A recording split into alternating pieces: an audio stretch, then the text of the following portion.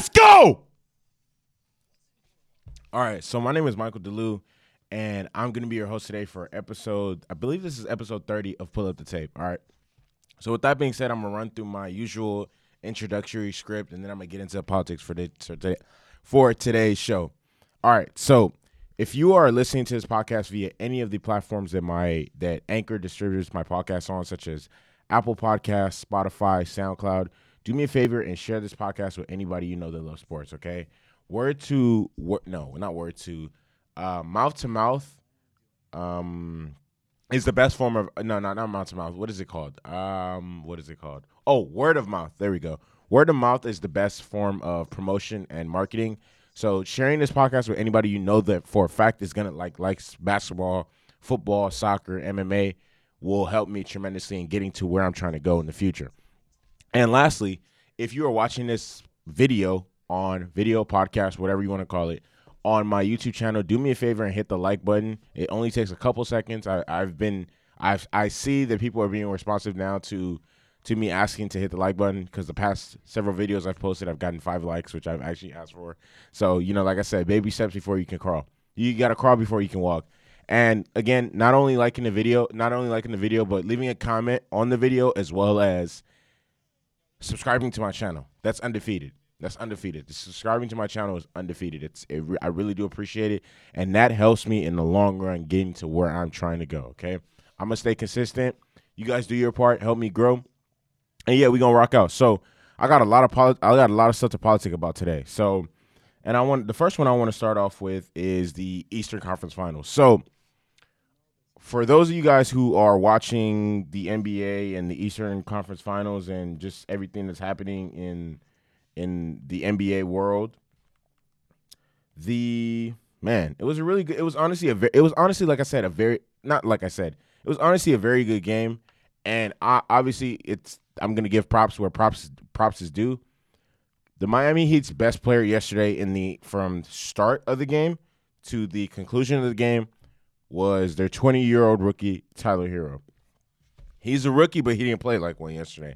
All right, so Tyler Hero had 37 points. He shot 14 from 21 from the field. He shot 5 from 10 from 3, and he led them in scoring the entire way. And down the stretch of the game, he had what I felt like was the bucket that put the game out of reach for the Celtics, when he cut to the basket, cut right in front of Jaylen Brown's face, finished at the rim with a play. Just like that, after Jimmy Butler found him cutting towards the basket, because Jimmy Butler was backing down. Was it Kemba? Yeah, I believe he was backing down Kemba Walker. So props to him. Honestly, he played lights out. He played an incredible game. I'm gonna give some facts about this. So he is the first rookie to score. He's the first person to score that many points off the bench in the Eastern Conference Finals, and he's the first rookie since Magic Johnson to score that many points. Not since Magic Johnson. He's the first rookie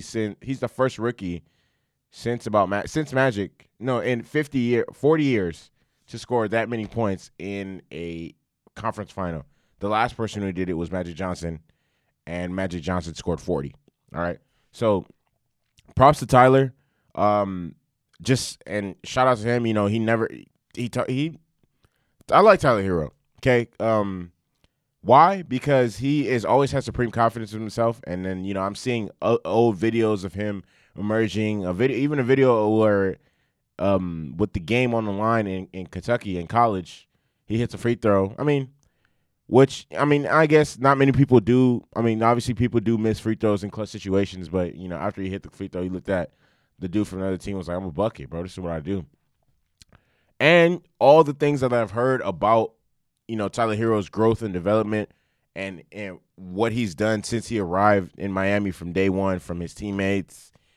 They talked about I think it was in training camp, where all the vets on the team forced him to guard Jimmy Butler, and he actually held his own. They forced him to guard Jimmy Butler in I think it was for the entire scrimmage when they went 5v5, and he actually held his own, gave Jimmy buckets, did his shit, so props to him. He's definitely growing as a player. This dude is going to be, I'm not one of those people. Oh, he's gonna be a star. This a budding superstar. Like, nah, he's playing good right now, and I mean, I do see him ascending and continuing to grow. Like, I'm not gonna be I'm not riding nobody's dick, calling anybody a future superstar or any of that stuff. Like, because I understand things do happen. Like everybody said, not just a lot of things happen. But with the way with his mindset and the way he his confidence and how I can see that he's willing to continue working to better his game. Yeah, this dude's gonna have a bright future in the league for a very long time. That's a great way. That's a great way to put it. A bright future in the league for a very long time. To get to the rest of his teammates, Jimmy Butler had 24 points and 9 rebounds. Goran Dragic had 22 points and 5 rebounds. Bam Adebayo had 20 points and 12 rebounds. So, I'm not surprised that Miami bounced back like this. And I'm not surprised it was a close game as well. Like I said in game after I reacted to game 3, I was really hoping that the Celtics will win, so it would be a tie series. And then because I personally, for those of you guys who don't realize it, basketball is coming to an end. Okay, this is conference finals. Next round is the finals, and then we don't have basketball until it's looking like probably January, and that's honestly kind of a long time for a no hoop. But I mean, there's football and soccer for those of you guys who are into that. But I really do love basketball. So I mean, I was just me personally trying to get as many games in as possible. 7-game series wouldn't seem like the end of the world to me. So, but who knows if that's going to actually end up happening? But props to Miami. They played great. They played with a lot of defensive intensity towards the down the stretch of the game, which is probably what resulted in their win, as well as Boston couldn't beat their zone. It just, again, which is not, I'm not gonna say which is crazy, but I mean, Miami's a very good defensive team. So I don't know. I'm gonna get into Boston real quick. So Boston, Jason Tatum had probably one of the weirdest, I wouldn't say weirdest nights in his career, but at halftime he had 0 points, but then he finished the game with 28 points. He also poured in 9 rebounds. Kemba Walker had 20 points and 5 assists. Jaylen Brown had 21 points and 9 rebounds, and Gordon Hayward had 14 points and 7 rebounds. Okay, one thing I will say again is, bro, Kemba Walker needs to play better. Like, play better. Like he didn't have the most efficient night, and just I seen too many possessions where Kemba Walker was guarding Jimmy Butler, and I'm very clueless as to I need some answers from Brad Stevens as to why that was happening possession after possession after possession, because it personally didn't make any sense to me at all. Like I personally feel like I have a better chance of guarding Jimmy Butler than Kemba Walker does. I don't like Jimmy has 7 inches on him, and like at least 30 to 40 pounds. I don't know the exact, but can someone make sense of that for me? Because personally, to me, that doesn't really make sense. Like, you have your undersized point guard guarding the team's best player, who also happens to be 6'8".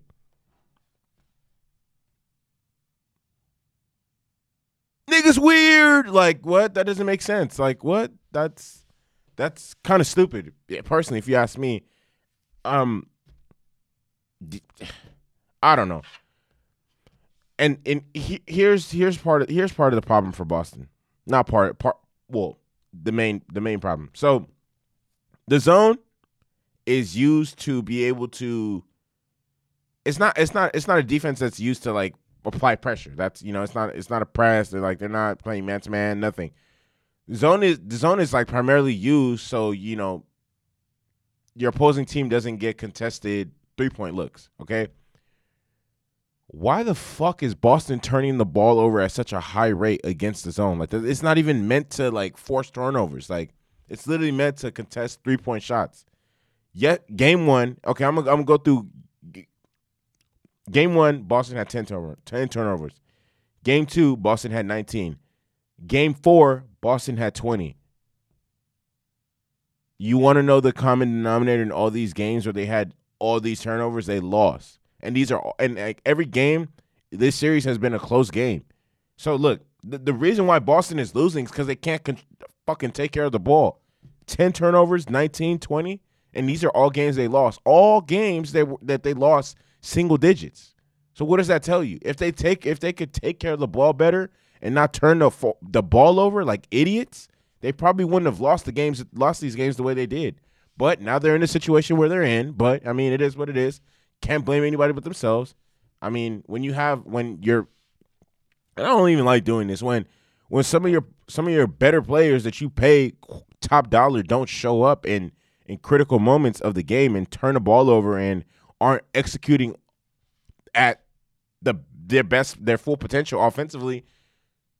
What happens with Boston, where you see them turning the ball over in crucial situations, or the ball, like just different shit like that. Like that's that. And I'm honestly, I'm not trying to call anybody out, but Kemba has definitely underperformed in this series. Not the playoffs, but this series for sure. Like Kemba came up big against the Raptors in the last round. I mean, and who did they play in the first round? Who did the Boston Celtics play in the first round? Boston played. Can't even remember. Was it the Nets? No, it wasn't the Nets. I can't even remember who Boston played. I know they swept. Who was it? Damn, I don't even remember, honestly. But Game 5 is going to be on. Game 5 is on Friday. We're gonna see how that works out. I honestly think the series is over. If Boston wins the next game, props to them. They probably won't win Game 6, and yeah. So I don't think Boston's gonna get closed out next game. So I do see the Miami Heat winning in 6. So that's it for me with that. And again, props to Tyler Hero. Props to Miami Heat for handling business for honestly, Miami Heat when the game goes like down the stretch, like most likely they're not gonna lose. Well, not next round because they're gonna play the Lakers. But yeah. So the next topic I want to get into is Tyrod Taylor. So the Tyrod Taylor situation is interesting to say the least, like extremely interesting to say the least.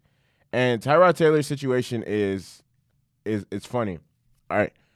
Not funny, but I just say it's funny. It's just, things people say when whatever. But 19 years ago, Tom Brady became the starting quarterback for the New England Patriots. And for those of you guys who don't know or for basketball fans who are watching this, or soccer fans who are watching this, or, people who aren't heavily invested in the NFL, and as well as and even if you are heavily invested in the NFL, if you weren't watching the NFL at this time in 2001 or like really know Tom Brady's story, Tom Brady became a starter because Tom Brady started for the Patriots because the original starter, what happened to him? Oh yeah, he got hurt. And actually, I didn't realize this until just recently because I heard Drew Bledsoe talking about it. He actually almost lost his life because of that injury. So the point I'm trying to make is you can definitely lose your job to injury. It doesn't matter who you are. This is Drew Bledsoe, who was actually getting paid like OD bread, okay, at the time. Like this, he was New England's franchise quarterback, okay? And this happened to him. And then he also lost his job. This same dude lost his job to Tony Romo. It wasn't because of injury, though. He lost his job because he played like ass cheeks. Buns. So, Tyrod Taylor is reported to have a chest injury in warmups. And even me, when I first heard it, I was just like, how do you... Nigga's weird. Like, how does that even happen? A chest injury during warmups? Like, there's no... Like, I mean, I've played football before. There's no hitting during warmups. There's no nothing. Like, you're literally stretching, like, just practicing plays, like, loosening up. Like, I don't even understand how. I mean, if he would have pulled something, that makes sense. But, like, a chest injury? Like, what? No.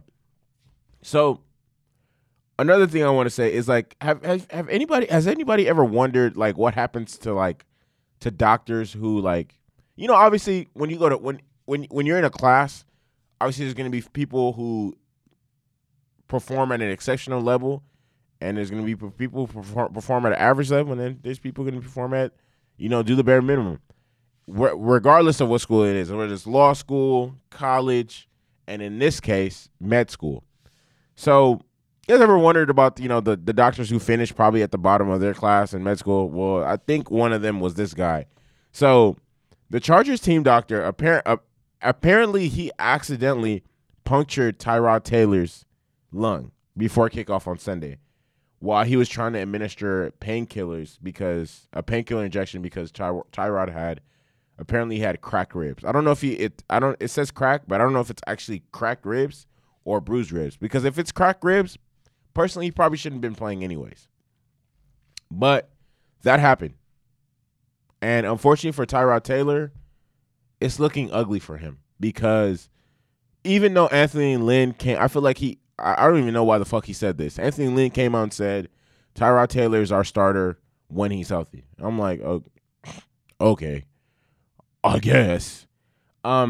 Because I personally I don't even think that makes sense to say because Justin Herbert looked way better than Tyrod Taylor did against the Super Bowl champs than in week 2 than Tyrod did in week 1 against the worst team in the AFC North, which is led by a rookie quarterback, and they barely won that game. So I don't really understand. They put up more points with Justin Herbert. They played better with Justin Herbert. He passed for more yards. He looked better. Like I don't know. That Anthony Lynn, I don't really know. I don't think he was even serious about that. And this isn't just any quarterback. It's a quarterback that they drafted 6 overall in the draft. So what is he talking about? I don't know. But to get into Tyrod Taylor, this is just a really unfortunate situation for him because I just feel like now I personally feel like he just lost his job.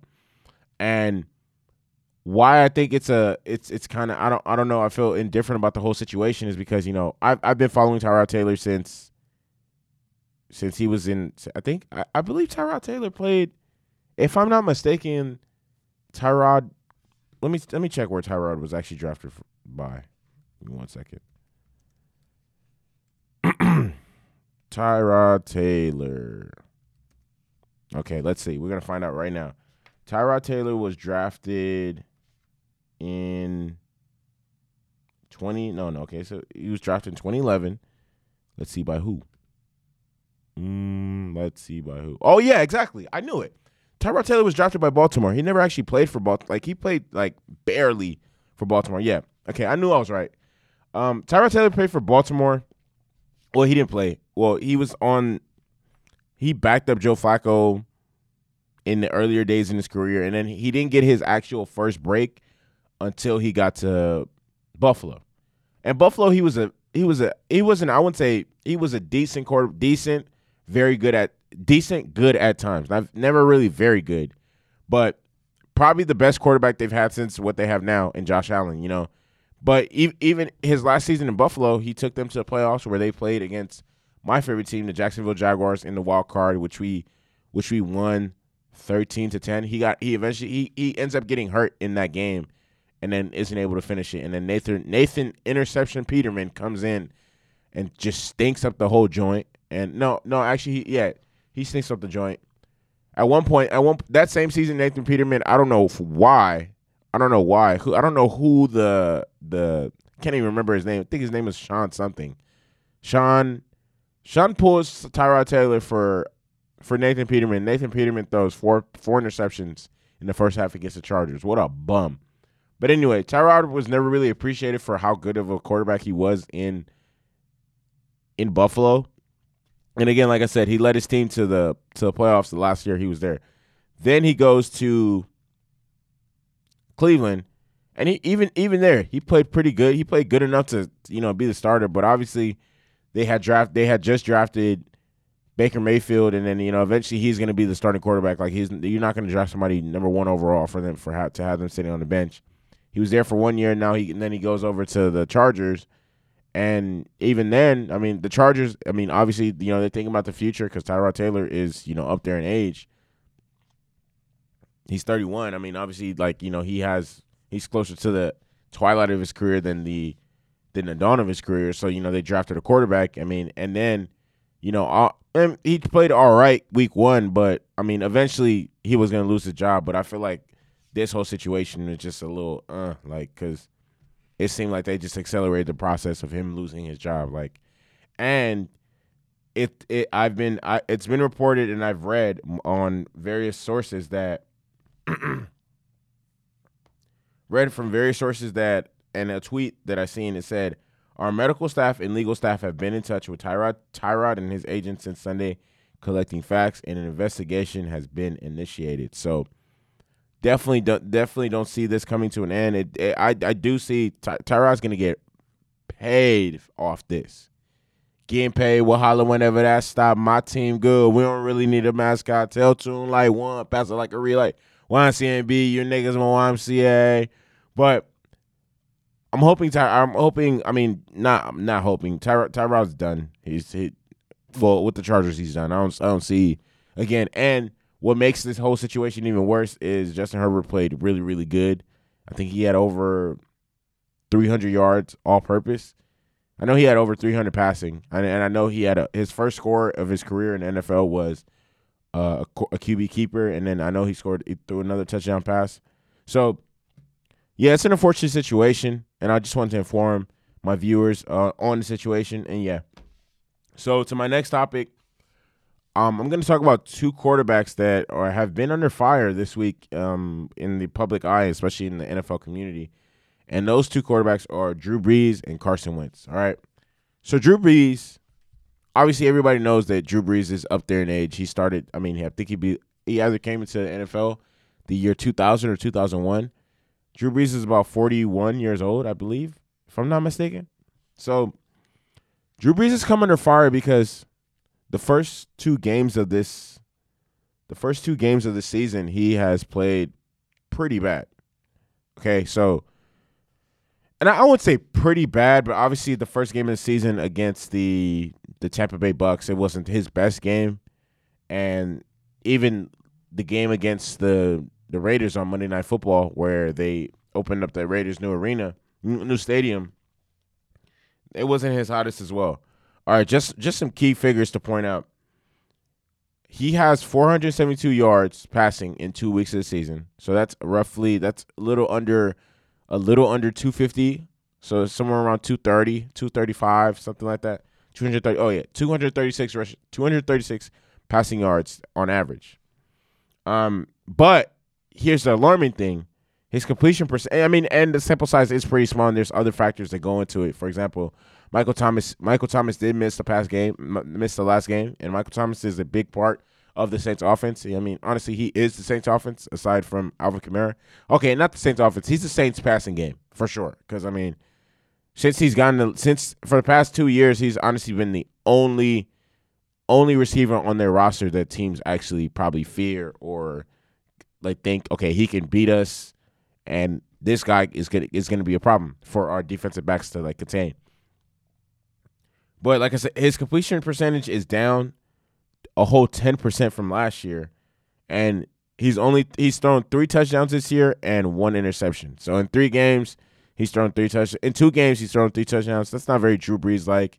And then in the Raiders game, he had a lot of like bad throws and so I don't know. It's I understand it's the beginning of the season, but I'm not going to give Drew Brees a pass necessarily because he's not playing in a new offense. Sean Payton's still calling the plays.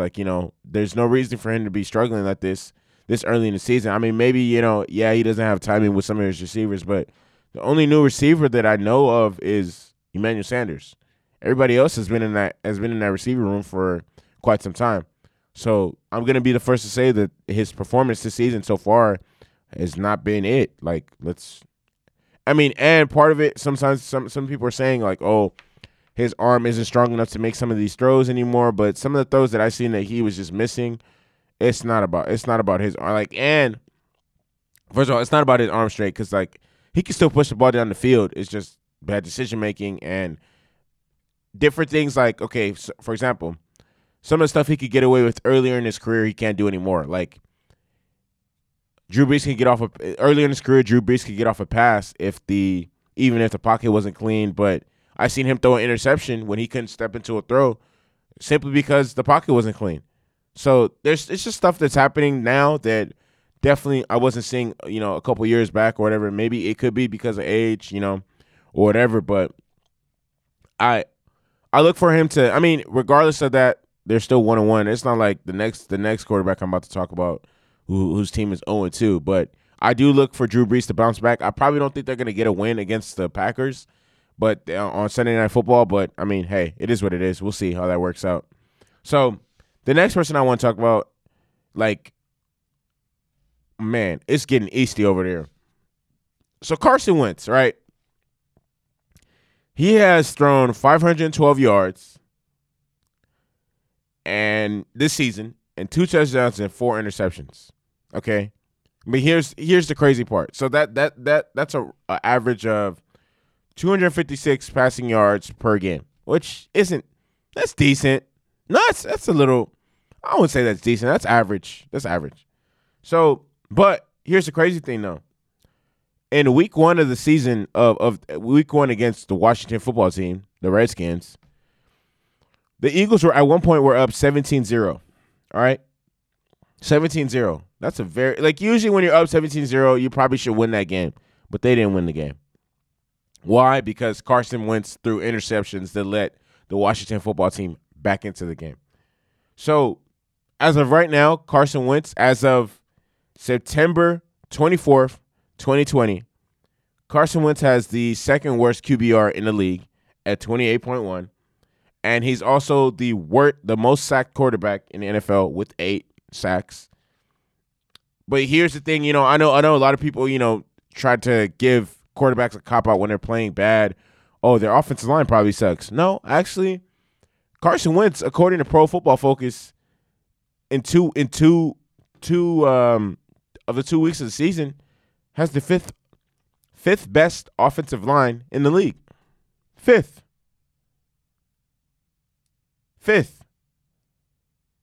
Not 25th. He has the 5th best offensive line in the league. So the majority of the sacks he's taken is because of him. He's actually thrown, oh my God, I don't have the stat. He's thrown majority of his incompletions from a clean pocket. He's led the Eagles to 2 touchdowns. On their past 21 possessions. So since they were up 17-0 against the Washington football team, the next 21 possessions they've had the ball, they scored 2 touchdowns. 2. For real, bro. And I like Carson Wentz. I really do. Like, he's a good dude, a great player. Well, at times can be a great player, but I think part of why it's just part of the whole thing with Carson Wentz, and I consistently hear this all the time, is, when he's fully healthy, he's an MVP caliber quarterback. And when he's fully healthy, he's an MVP caliber quarterback. My thing with that is that Max Kellerman says this all the time. All right. When evaluating a player, you have to subtract their worst season and their very best season. And whatever remains is what they are as a quarterback. Okay? So if you take away Carson Wentz's MVP season and the worst season of his career, he's honestly an average quarterback. Okay? Since he's come back from that injury in the games he started, okay, even so 2017, 2018 season, the Eagles won the Super Bowl, right? And he gets hurt against the Saints, and no, not against the Saints. He gets hurt against the Rams in the Coliseum. So that next season, he comes back starting. No, he didn't even start the home opener against the Falcons. When he ends up starting, the team goes 5-6, right? 5-6, and then he gets hurt again. And then Nick Foles comes in, plays 4-1 down the stretch, and gets them to the playoffs, and they beat the Bears. The next season, anyways, since 2018, he's been 14-15 in his starts, which is average at best. That's even less than 50%, and the Eagles have scored on average about 23 points per game, and that right there is the league average. So, I mean, he's not really I mean, unless he plays to the MVP level again, that's not who he is, and people need to stop having this expectation for him. He's a good quarterback. He's not a great one. Well, at least he hasn't played like one since the MVP season. So these unrealistic expectations that he's gonna just continue to carry this team and just put up eye-popping stats, like that might be dead. All right, it might be dead. I don't know how much longer he could continue to play like trash, buns, ass cheeks, but he doesn't have much longer. Even though the Philadelphia Eagles are heavily invested into him financially, I don't see. I mean, and they did draft. What's his name? Jalen Hurts in the second round of the 2020 draft. But we'll see how this all shakes up. Me personally, I do want him to figure it out. Same thing with Drew Brees, because I think the league is at a good place when more quarterbacks are playing at an elite level, and that's just better competition, just better views, better everything, more high scoring games. Just everybody wins. So hope all this works out for those two individuals that I just named, because those are players I do like. And with that being said, I'm concluding the 30th episode of Pull It the Tape. I want to thank everybody for listening, tapping in, tuning in, supporting me, helping me. This is only the beginning. I'm just going to keep rocking. It's episode 30. Can't wait to 50. Can't wait to 100. Can't wait to 200. Can't wait to 300. Can't wait to 400. Can't wait to 1,000. All right? I'm going to shake the room up as I keep growing and progressing. And yeah, we're going to make a movie. We're going to go viral. If you're listening to this podcast via my YouTube channel, no, not my YouTube channel, via the platforms that Anchor distributes my podcast on, such as Spotify, SoundCloud, Apple Podcasts, share this podcast with anybody you know that loves sports. And if you're watching this on my YouTube channel, hit a like, smash the like button. Let's get this video to 5 likes. You got to crawl before you can walk.